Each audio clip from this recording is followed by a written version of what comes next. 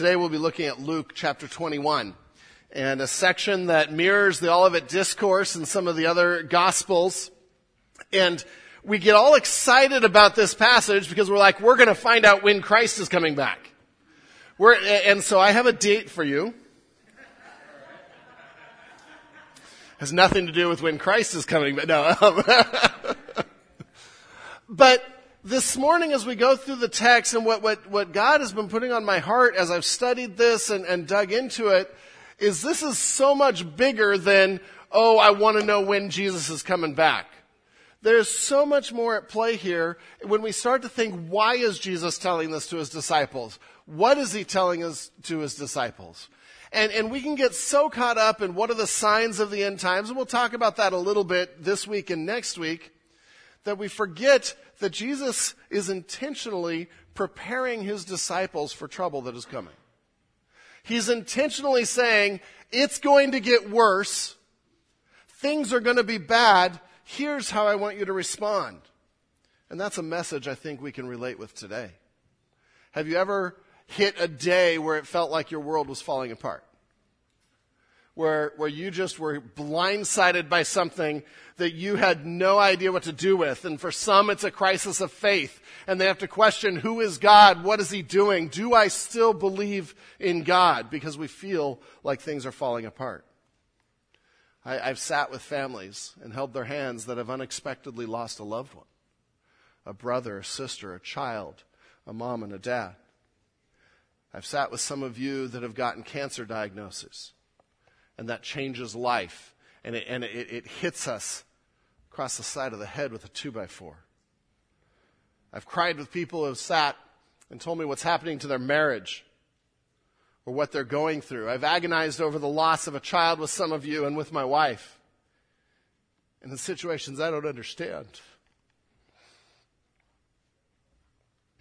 I've seen the worry over loss of a place to live and uncertainty of the future. I've been angry with you over injustice, even this week. So what do we do? What do we do in a world that really stinks? And a world that is getting worse because it's a Genesis 3 fallen world. We're post-fall. And post-fall, things are being ruled by sin temporarily and in the local setting of earth. But in the end, that's not the rule that is going to win. And so Jesus spends some time, I think, very intentionally and very lovingly and caringly preparing his disciples. So what do you do when life is hard? What do you do when your world is rocked? And how do you respond?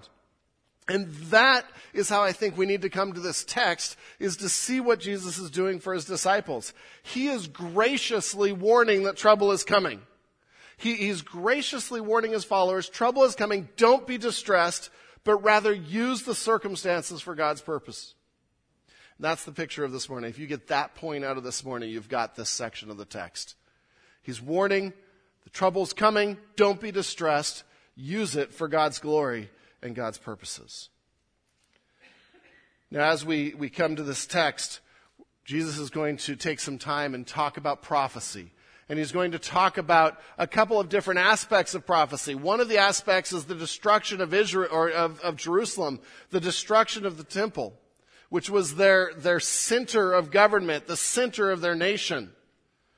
And so he's going to encourage them to trust God even in the middle of this. Remember a couple of weeks ago we said if we can trust God with our eternity, we can trust him with the now. Well, he's talked about the eternity, now he's going to talk about the now and how we can trust God even through the difficulties. Turn with me to Luke chapter 21.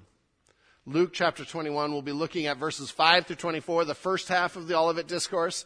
Next week we'll get the second half. If you don't have a Bible, there's a black hardcover one right under the seat right around you that you're welcome to pull that out and follow along. Luke chapter 21, starting at verse 5. And we start with verses 5 through 7 with the stunning prophecy. Jesus he lowers the boom, and this is it boggles their mind. And we see in verse 5, and while some were speaking of the temple, how it was adorned with noble stones and offering, he said, And that's where he sets it up. So they're walking through the temple, probably going to leave the temple and go back to the Mount of Olives. We know from comparing the Gospels together. And the disciples and his followers are just marveling at the incredible spectacle the temple was. Now we don't necessarily think that. We don't walk by Buaro and say, wow, that church building is amazing.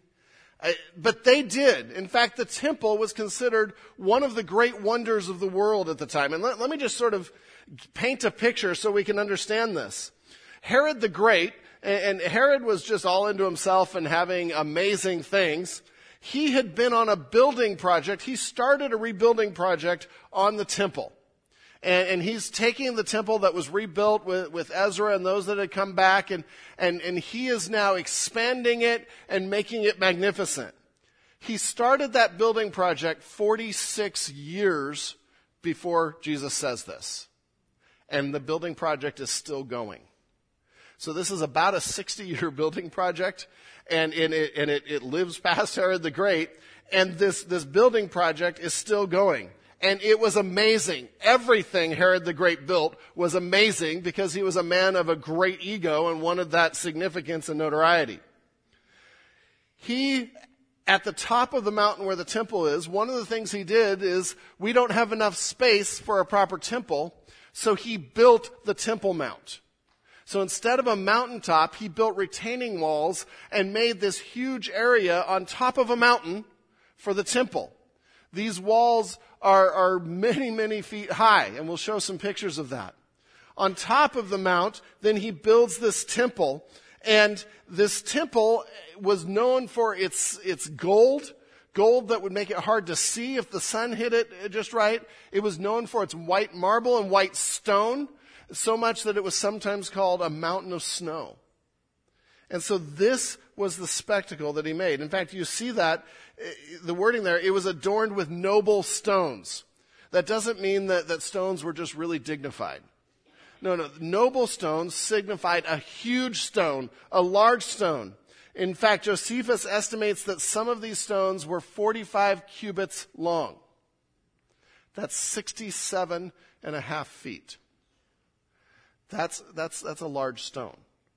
In fact, we saw one in the Temple Mount as the retaining wall for the Temple Mount that was 43 feet long, 10 feet tall, and 13 to 15 feet deep. They estimate this one stone was 570 tons.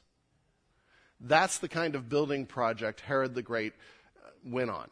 We have some slides here because you need pictures. We've got to have pictures. And so if you want to go to the next slide, I'll just use it as a pointer. So this is a model of the temple. Keep in mind, this is the Temple Mount, and all of this was built up to create courtyards and an area around it. And you can see a little bit, these would have been gold, and there would have been gold up here, and it's all white. And go ahead and go to the next picture. This is another possible picture. These are models. We don't have it today. But these are ideas. This is the stone that's at the bottom of the retaining wall. This is the longest one. It's 46 feet long. Don, how deep is our sanctuary? Do you know? 70 feet. So if I went back to maybe Alex from me, maybe a little bit longer. That stone is that long. One stone that was brought in with modern machinery. Oh, wait. It's amazing some of the ways they think this happened. We'll just leave that one up there before we go to the next picture. And so this was the scale of the project. There were decorative gifts. You see that in verse 5. There were offerings, and different countries would come in and give these offerings, and Herod would hang them in the temple, sort of like trophies. There was one with grape clusters as tall as a man, and gold encrusted, and it just was an amazing, amazing place. One rabbinic proverb said, "He who has not seen the temple of Herod has never seen a beautiful building in his life." So you get the picture here? And so the Jews took pride in this. This was an amazing thing for them. And like I said, the center of religious life, but also government life. The center of their identity as a nation was this Temple Mount. If this goes away, they go away. It was that important. Josephus wrote this: "The exterior of the building wanted nothing that could astound either mind or eye. For being covered on all sides with massive plates of gold, the sun was no sooner up than it radiated so fiery a flash that persons straining to look at it were compelled to avert their eyes." I love his language. "As from solar rays. To approaching strangers, it appeared from a distance like a snow-clad mountain." I mentioned that. "For all that was not overlaid with gold was of purest white. From its summit protruded sharp golden spikes to prevent birds from settling upon and polluting the roof." Same old problems. "Some of the stones in the building were 45 cubits in length, 5 in height, and 6 in breadth." This was magnificent. And this was God's building. This will last forever. The problem is, this isn't God. And if the people turn from God, his justice must destroy this. And so we come to verse 6. So that's, you get the picture. We're walking along. The people are just marveling at this to Jesus and amazed at this. And Jesus says this in 6. "As for these things that you see, the days will come when there will not be left here one stone upon another that will not be thrown down." What? Jesus, we're just bragging about this. This is amazing. This is who we are. This is our greatest accomplishment. And Jesus said, it's going away. Trouble is coming. And he's preparing them. He's preparing them for the trouble that will come. And we know in AD 70, just 37, 40 years later, that General Titus came in, and this Roman general came, and he destroyed Jerusalem and surrounded Jerusalem. And in fact, one of the things they did was tore the stones down from on top of one another. Here's a picture of below the retaining wall, below the Temple Mount, and you can see just how high the retaining wall is. Do you see the person back there? So that's a person. Do you get the scope of the stones? These huge stones were just torn down, so much so that as you walk along this road, there are holes in the road. It broke the stones in the road. They destroyed the temple within their generation. And so we know that this actually happened. This wasn't just an idle prophecy of Jesus, but he knew what was going to happen, and he was preparing his followers for what would happen. And so in verse 7, we see, "And they asked him, 'Teacher, when will these things be?' They are shocked. They are saying, 'What do you mean? This can't happen. When will this be? Tell us. And what will be the sign when these things are about to take place?'" And that sets up the rest of the chapter. That sets up Jesus' answer, because he is now going to answer, okay, when will this take place? And when will the end take place?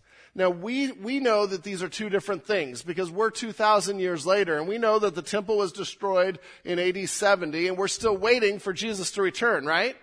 For them, those two events were one and the same. And so they viewed the temple being destroyed as then the Messiah would of course come and have justice, and that would be the end of time. That would be the end of all things. And so Jesus is going to begin to explain to them the coming end of the temple and when that would be, as well as the second coming of Christ, something we're still waiting for. And we need to stop for a minute and talk about prophecy, some things we've talked about before.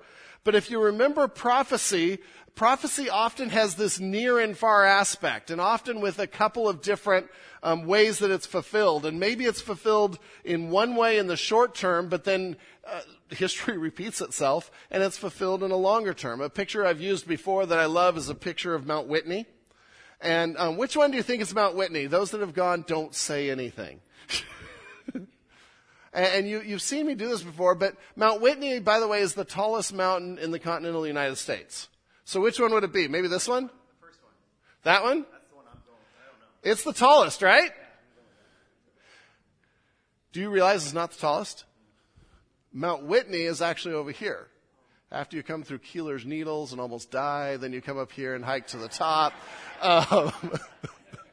Some of you know what I'm saying. This is the tallest mountain in the continental United States. Why does this one look taller? It's closer to us. Yeah, and so things that are closer sometimes look bigger, but we have this space. This is a great picture of prophecy, because Jesus is going to tell us prophecy that includes all of this. What about these? These are the Alabama hills that you have right before Mount Whitney. And these, if you didn't know the area, And you can sort of tell by the shrubs, but these you might mistake for being right up against these, because we have no perception of the valleys. You can't see the valleys because they're blocked by the first events. Where in reality, there's a huge, I won't say huge, but there's miles of valley in between. You go back down, and then you go up into the high country. Prophecy is a lot like that. Whenever we study prophecy, and we talked about this at the beginning of Isaiah as well, some of the prophecies will deal with the short term, the destruction of the temple. And so in this case, this area is the destruction of the temple that was going to be in their lifetime. But then Jesus is also going to talk about the coming of the Son of Man, which we are still looking for, that is still coming. And it gets very difficult to say, okay, which statements are referring to which? And scholars have gone all over the place with that. And it's especially hard in Matthew and Mark. It seems like Luke more clearly delineates this, as you would expect a doctor and a historian to do. But we have to come to this text with a bit of humility. I am not going to say when Christ is returning. I'm not going to give you a date. And in fact, some of the signs in here may not be about Christ's return directly. They may be about the fall of Jerusalem. And we're going to talk about that. And so I come to this humbly. I'm going to present one option. You, after studying, may come up with some different ideas and some different options. That's okay. But what's interesting is the fall of the temple in Jerusalem and the second coming of Christ, where it's the fall of the earth. These two events, it appears that Jesus is using them as mirrors of each other. That they have pretty much the same sequence of events, that the world is getting worse, the world is getting worse, the world is getting worse, and then God intervenes. And these serve as mirrors of each other, where much of the prophecy here has a double fulfillment, where it was both pertaining to the temple in AD 70, and we're still looking forward to the coming of Christ. That makes sense? That's your prophecy 101 for the morning. But we need to see that these are mirrored that way. What I'm going to present to you is, I think our text today, verses 8 through 24, is by and large about the fall of the temple and the fall of Jerusalem. And so we need to see that as the near trouble is coming and how Christ is preparing his disciples and his followers for what is coming. And then I think in verse 25, there's a switch, end of 24 into 25. I think there's a switch that then he's talking about the second coming of Christ and looking at Mount Whitney or looking at the far mountains there. But there's still going to be some interactions in between. 10 and 11 might be about the far mountains. They might be close, but as we go through it, we'll work through some of those technical aspects. But don't miss the point as we look at the technical aspects. The point is, God is preparing his followers, that trouble is coming, but he's got it under control. Don't be distressed, and use it as an opportunity to proclaim his word. That's the point. And so we want to come to that. And this morning I want to come to our lives and say we have trouble in our lives, like I mentioned at the beginning. We have things that rock our world, and the destruction of the temple would have rocked their world like nothing else. We have things that throw us for a loop that we don't understand. So can we learn from Jesus' words to his followers how to respond to those situations? And I believe we can. I think we can learn how to respond to trouble in life and respond in a godly, God-honoring way. So we go on now to verse 8, and now we get into Jesus' words and what he said. And I'm going to give 6 different principles of what Jesus says, how to respond to trouble or how to look at this. And that'll be on the front page of your notes. On the back side of your notes are 6 different signs that Jesus gives. Now again, these are signs preparing them for the fall of the temple. But because of mirroring and double fulfillment, I think they're also signs of what we should be looking for the return of Christ. Without putting a date on it and without saying, man, I'm going to sell everything, give it to Pastor Ron, and wait for Christ on my roof. That's not where we're going. So we start at verse 8 and 9. First principle that Jesus gives them is to be ready and not swayed. Be ready for trouble. Know it's coming. Expect it. Do not be swayed by it. Do not be swayed by what people say about it. Verse 8. And he said, see that you are not led astray. Very first command. Don't be swayed. Don't be led astray.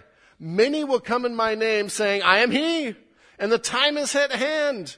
Do not go after them. And he's warning that there's going to be false teachers. And sign number 1 on your backside is that there's false teachers. And there's going to be people that say Jesus has already come, or that I am the Messiah. It's the second coming. And this is the end of all things. Follow me. We've seen this. In my lifetime, I've seen news reports, and you can remember David Koresh and Guyana and some of the other cults and the horrid endings to some of those, where people have said, I'm the Christ. I know what's coming. I have a date. These are false teachers. It's interesting in the wording there in verse 8, for many will come in my name saying, I am he. Literally, it means saying, I am. That's what the Greek says. And so they are claiming divinity. They are claiming messiahship. And they're saying, follow me. In verse 9, and when you hear of wars and tumults, do not be terrified, for these things must first take place, but the end will not be at once. And so Jesus is preparing them, and he's stepping through some of the signs. And the first one is, there's going to be false teachers, but don't be swayed. Be ready for them. If you know a false teacher is coming, then don't stray from the truth. Even today, we talk about false teachers sometimes, and we say, be ready. Evaluate everything a teacher says. Evaluate everything that comes from this pulpit. If I'm saying something that isn't from God's word, be ready and do not be swayed. Because God's word wins. It is the standard of truth.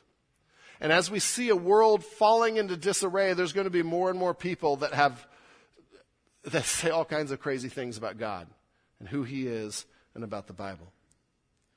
One report said there have been over 1,100 religious leaders in different parts of the world in the last 50 years. So only the last 50 years, over 1,100 have claimed to be Christ and Savior of the world. Man, we've missed it. No, Jesus says that's going to happen. Don't be alarmed. Don't be surprised. Trust God's word and follow it. Don't be swayed. See, distressing times can cause us to lose faith in God.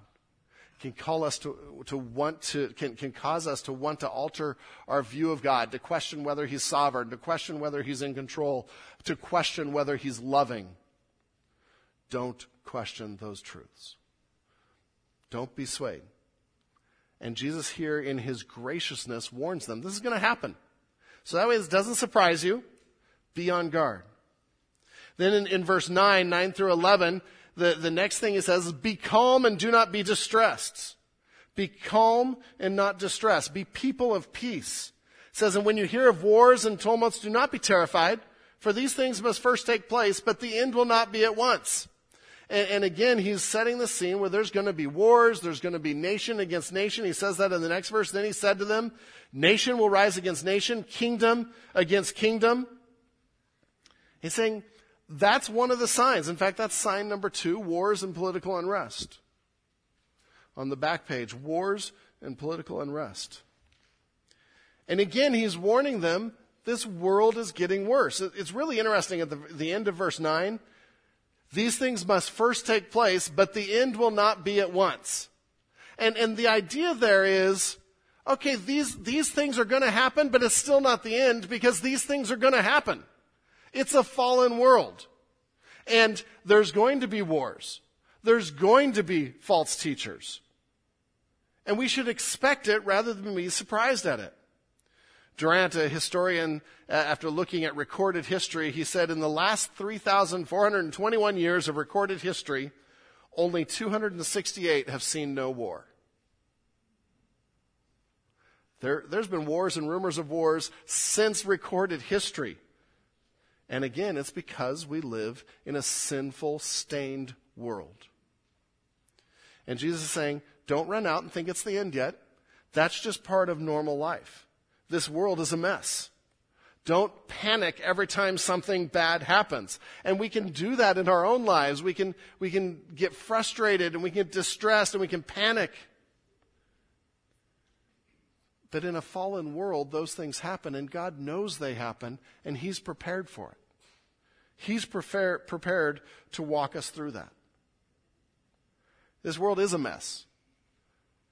Politics. That's all I'm going to say there.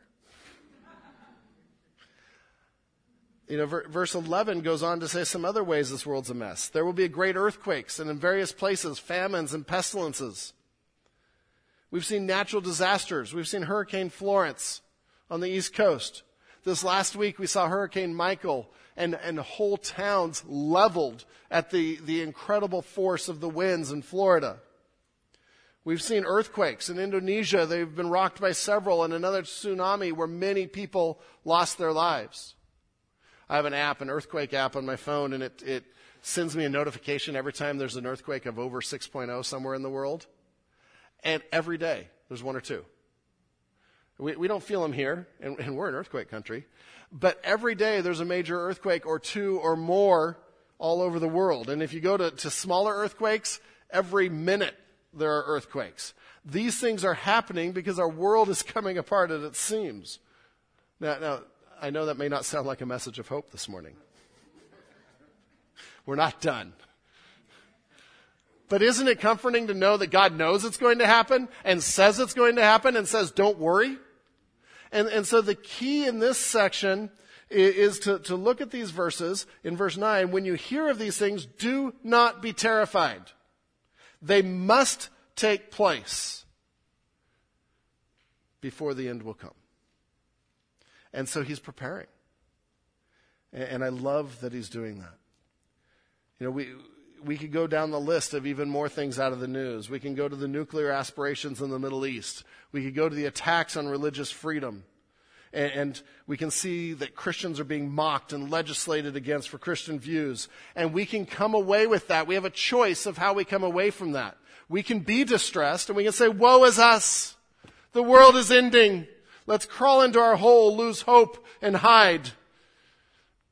But maybe we get tacos first. Because there's this idea of we're so scared of the world, but we go on with normal life. It's this weird setting that we can fall into being trapped and being distressed. There are all kinds of places you can get news. And some of the places that get news are just gloom and doom and what is happening in this world. I suggest you hit delete and don't follow those. Because those are distressing you. And those are counter to what God says of how to view the world.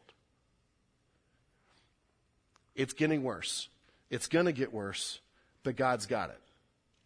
So he's going through these signs, and he's going through what's going to happen before the fall of Jerusalem. And I would say he's also going through these signs that will happen before the second coming that we're experiencing today.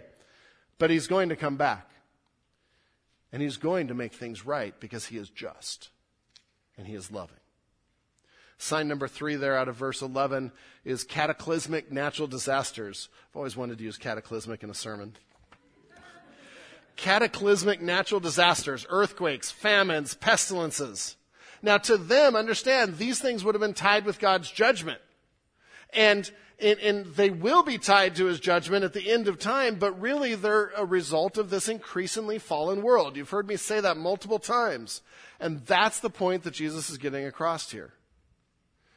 At the end of 11, there's going to be tremors and great signs from heaven, something in the sky, something among the stars. But in the middle of all that, Jesus says, be calm. And I think of some of the be calm shirts. He says, be calm. This is going to happen. Not a surprise. I've got it. So then we get to number 3, and this, I think, is the heart of the text. 12 through 15, I would highlight and underline and memorize. In fact, the memory verse for the day comes out of 13. This is the heart of what he has. Because he now goes back to another sign, and he jumps to just ahead of the earthquakes and the political unrest. He says, but before all that, oh wait, but there's more. But before all that, they're going to lay their hands on you and persecute you, delivering you up to the synagogues and prisons, and you will be brought before kings and governors for my name's sake. Thanks, Jesus. We are really looking forward to the next few years now. And he's saying, and again, he's preparing them. He said, it's going to get worse. They're going to respond to you. They're going to persecute you. In fact, your own people will. The synagogues represent the Jewish religious culture. Your own people are going to betray you and come at you. Down a little bit more in verse 16, your loved ones are going to betray you. they are going to turn you in and turn on you. Life is hard. Things are difficult. And Jesus sets it all up for verse 13. This will be your opportunity to bear witness. Now, if you were thrown in jail, persecuted, earthquakes, cataclysmic events around you, wars all around you, is opportunity the word you'd use? No. We use words like, I'm distressed, I'm despairing, the world is ending, woe is me, I'm going to go crawl in my cave. But Jesus uses the word opportunity. And catch that, because that is so important to understanding what he wants from his followers. He says, this will be your opportunity to bear witness. And point number 3 there is be looking to use trials as an opportunity. And don't despair or get defensive. Be looking to use trials as an opportunity, and don't despair or get defensive. And we'll add in verses 14 and 15. 14, settle it therefore in your minds not to meditate beforehand how to answer. Now, when I first read that, I'm like, okay, so we're not to be prepared to give an answer for the hope that's in us? But that's not what it says. If you go to NIV or New American Standard, the wording they use is actually a little more descriptive of what the original was. They say, don't be preparing a defense, a court defense. And the idea is you don't have to worry about fighting injustice by proving you're right, by defending yourself in court, by winning at all costs. Jesus is saying that's not the point here. The point is, how are you going to use this as an opportunity for the gospel? It's not about the injustice. It's not even about making the injustice right or having the perfect defense that puts people in their place. It's about how will my actions show who Christ is to these people that are evil and attacking. That is dramatically different from our culture. That is dramatically different from our nature. Let's not just put it on culture. We are a people that love justice, that love to be right, that love to defend ourselves. We are offended when people come at us and wrongly accuse us. They were wrongly accused to the point of death. And Jesus says, this will be your opportunity to bear witness. And he's not being annoying. He's painting a picture of how the worst situations of this world can be used for the best of the kingdom. And we miss it. Sometimes we win the battle and lose the war by making ourselves right and demanding justice instead of pointing people to Christ. Sign number 4 here on the backside is there's going to be persecution of believers. There's going to be persecution of believers. And Jesus gives this so they know that they're not worried that things have gone drastically wrong. Jesus said, no, this is going to happen. So be ready to use it. Be looking to use it to bear witness. In 14, don't use it to defend yourself. Don't have a great court defense. God can be your defender. And then in 15, for I will give you a mouth and wisdom, which none of your adversaries will be able to withstand or contradict. Jesus is saying, you're not even the one that's going to defend yourself anyway. That's my job. I will give you those words. Do you remember some people he said that to? He said that to Moses. He said, I will give you the words that you need. He said that to Jeremiah. I will give you the words that you need. That implies we're walking with God. That implies we're asking him to give us those words. We're looking for him to give us those words. This is a life-changing thought. If we can come and say every trouble, everything that rocks my world is an opportunity for someone to see Jesus, that changes how we view those troubles. And so we are hit by a sickness or a terminal illness in our family, and our world is rocked, and we can get distressed. But how do we see that as an opportunity to share the gospel?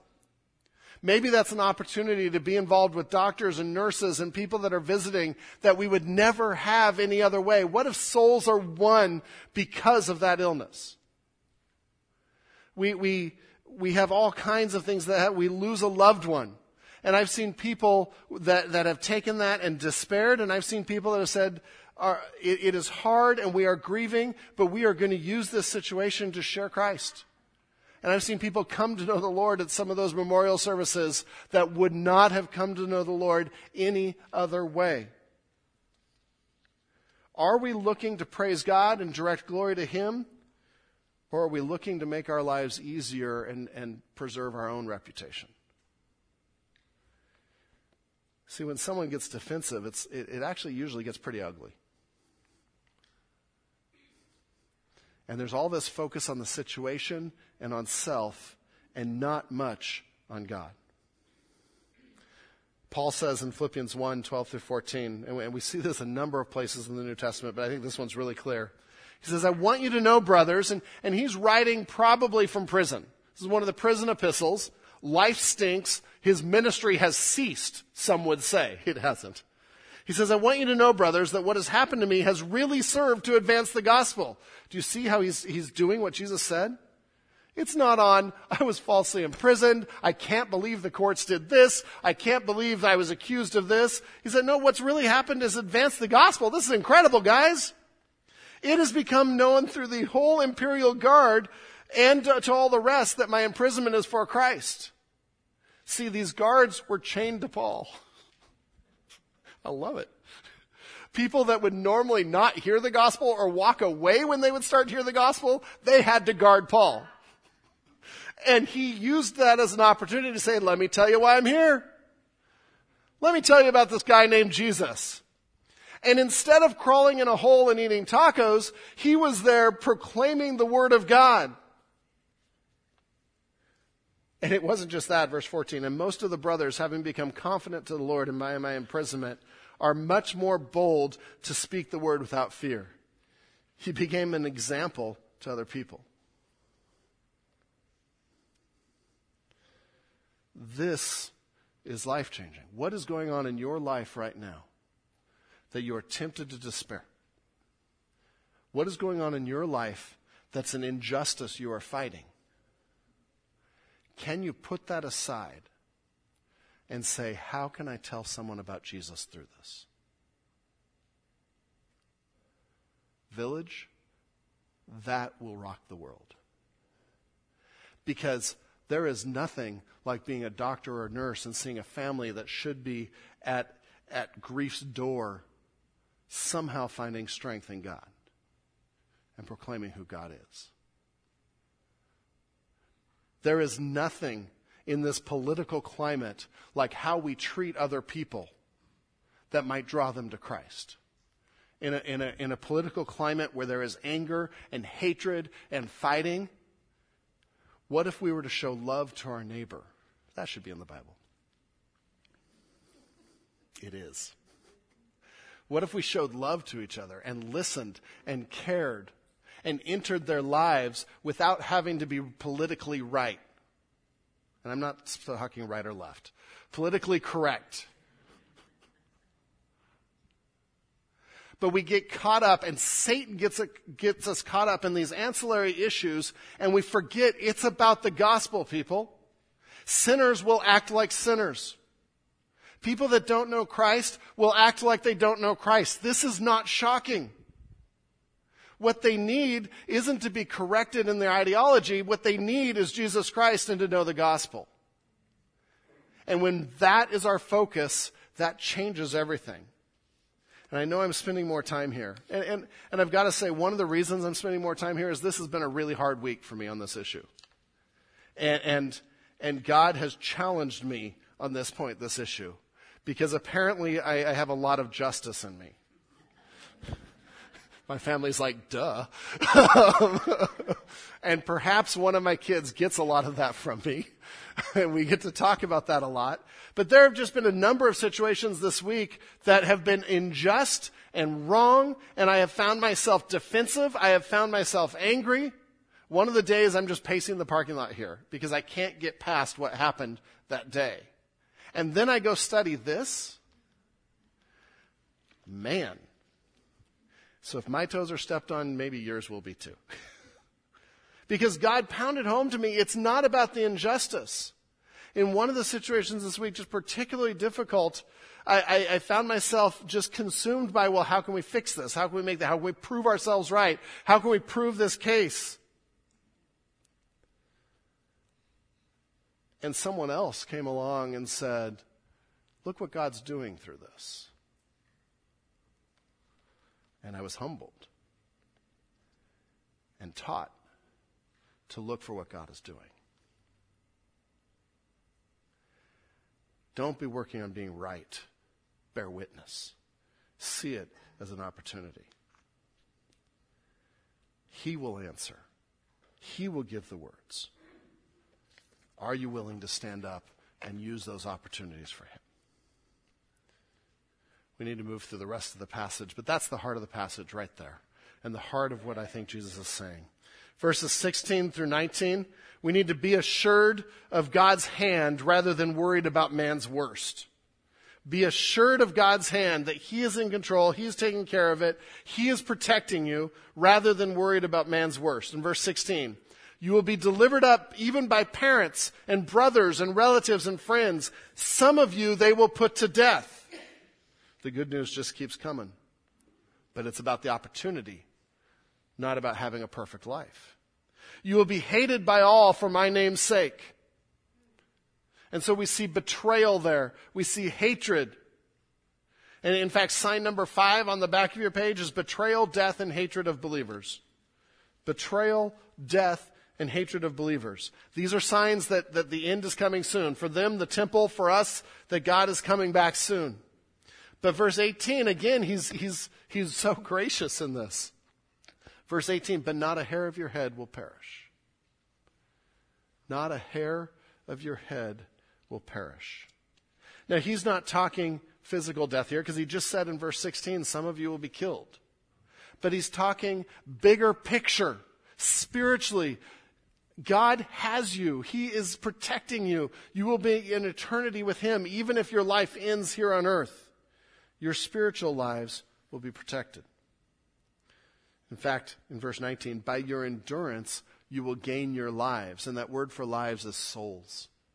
So we know he's talking spiritually. He even cares about the hairs on our head, which is more encouraging to some of us than others. Sorry, just think about that one. Or the hairs that were on our head. His hand is at work in a bigger picture than we see here. Can we accept that? Here, God might use circumstances and allow circumstances to give us opportunities that wouldn't come up any other way. But the bigger picture is we're going to be in eternity with him if we know him, if we've repented of our sins, if we follow him. And so betrayal, death, hatred of believers, doesn't matter. That's man's worst. And it can't stop us from eternity with our Savior. It can't stop God's hand. This is incredibly encouraging. Out of verse 19 as well, by your endurance you will gain your lives. His point number 5, which goes with 4, persevere in faithfulness and don't give up. Persevere in faithfulness and don't give up. Your endurance, your perseverance will gain your lives. Moving to the last section, 20 to 24. The 6th point of how to respond godly to trouble. Be challenged to repentance rather than stay under God's judgment.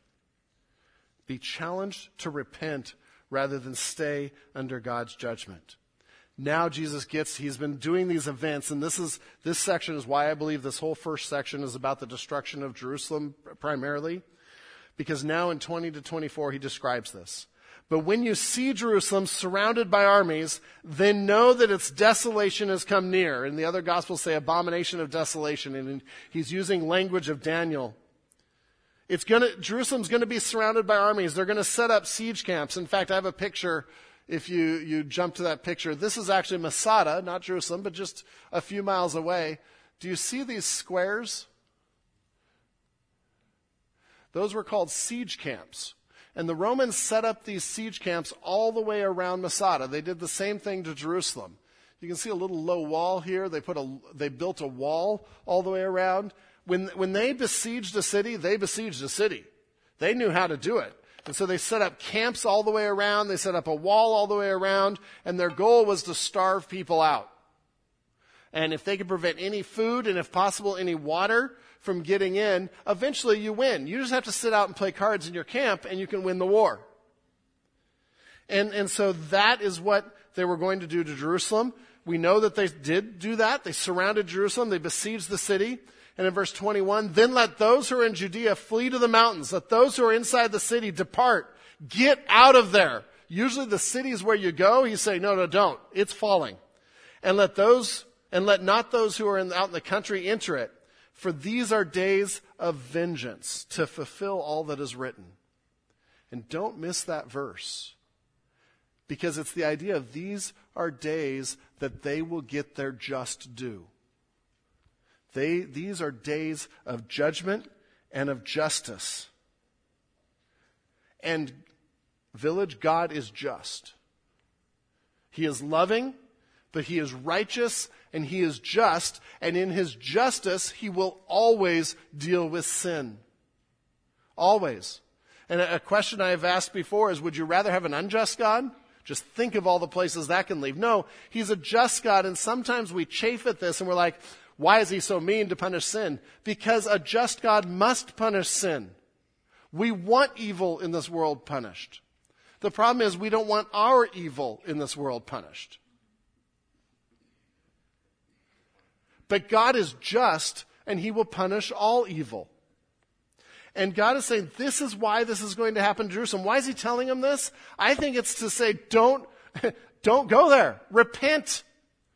Don't be part of this sin. And we see all through Scripture, his goal of announcing judgment is always repent. You have a chance. And this hits home for us, guys. Because if you're sitting here today and you have never given your life to Christ, you have never repented, then God is just and he will deal with that sin. Now, he'll deal with all of our sin. It's not that we get a pass if we follow Jesus, but when we follow Jesus, we are saying he died on the cross, and as he hung on that cross, he took the penalty for our sin. God is just, and his justice was meted out on Jesus Christ on the cross. And the question is, do I want Jesus to take my penalty, or do I want to take the penalty? That's the question of salvation, and that's why you hear us talk about the gospel every week. Because it is such good news that Jesus loved us so much to say, I'll take the penalty. I will die on that cross and be brutally tortured in your place so you don't have to if you follow me.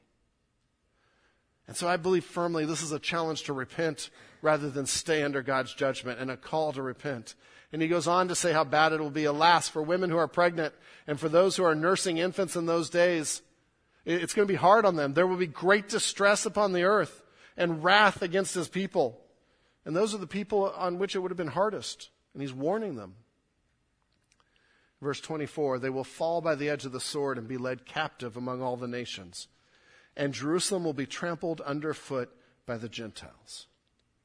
This beautiful, magnificent city will be destroyed because God is just and they have rebelled against him.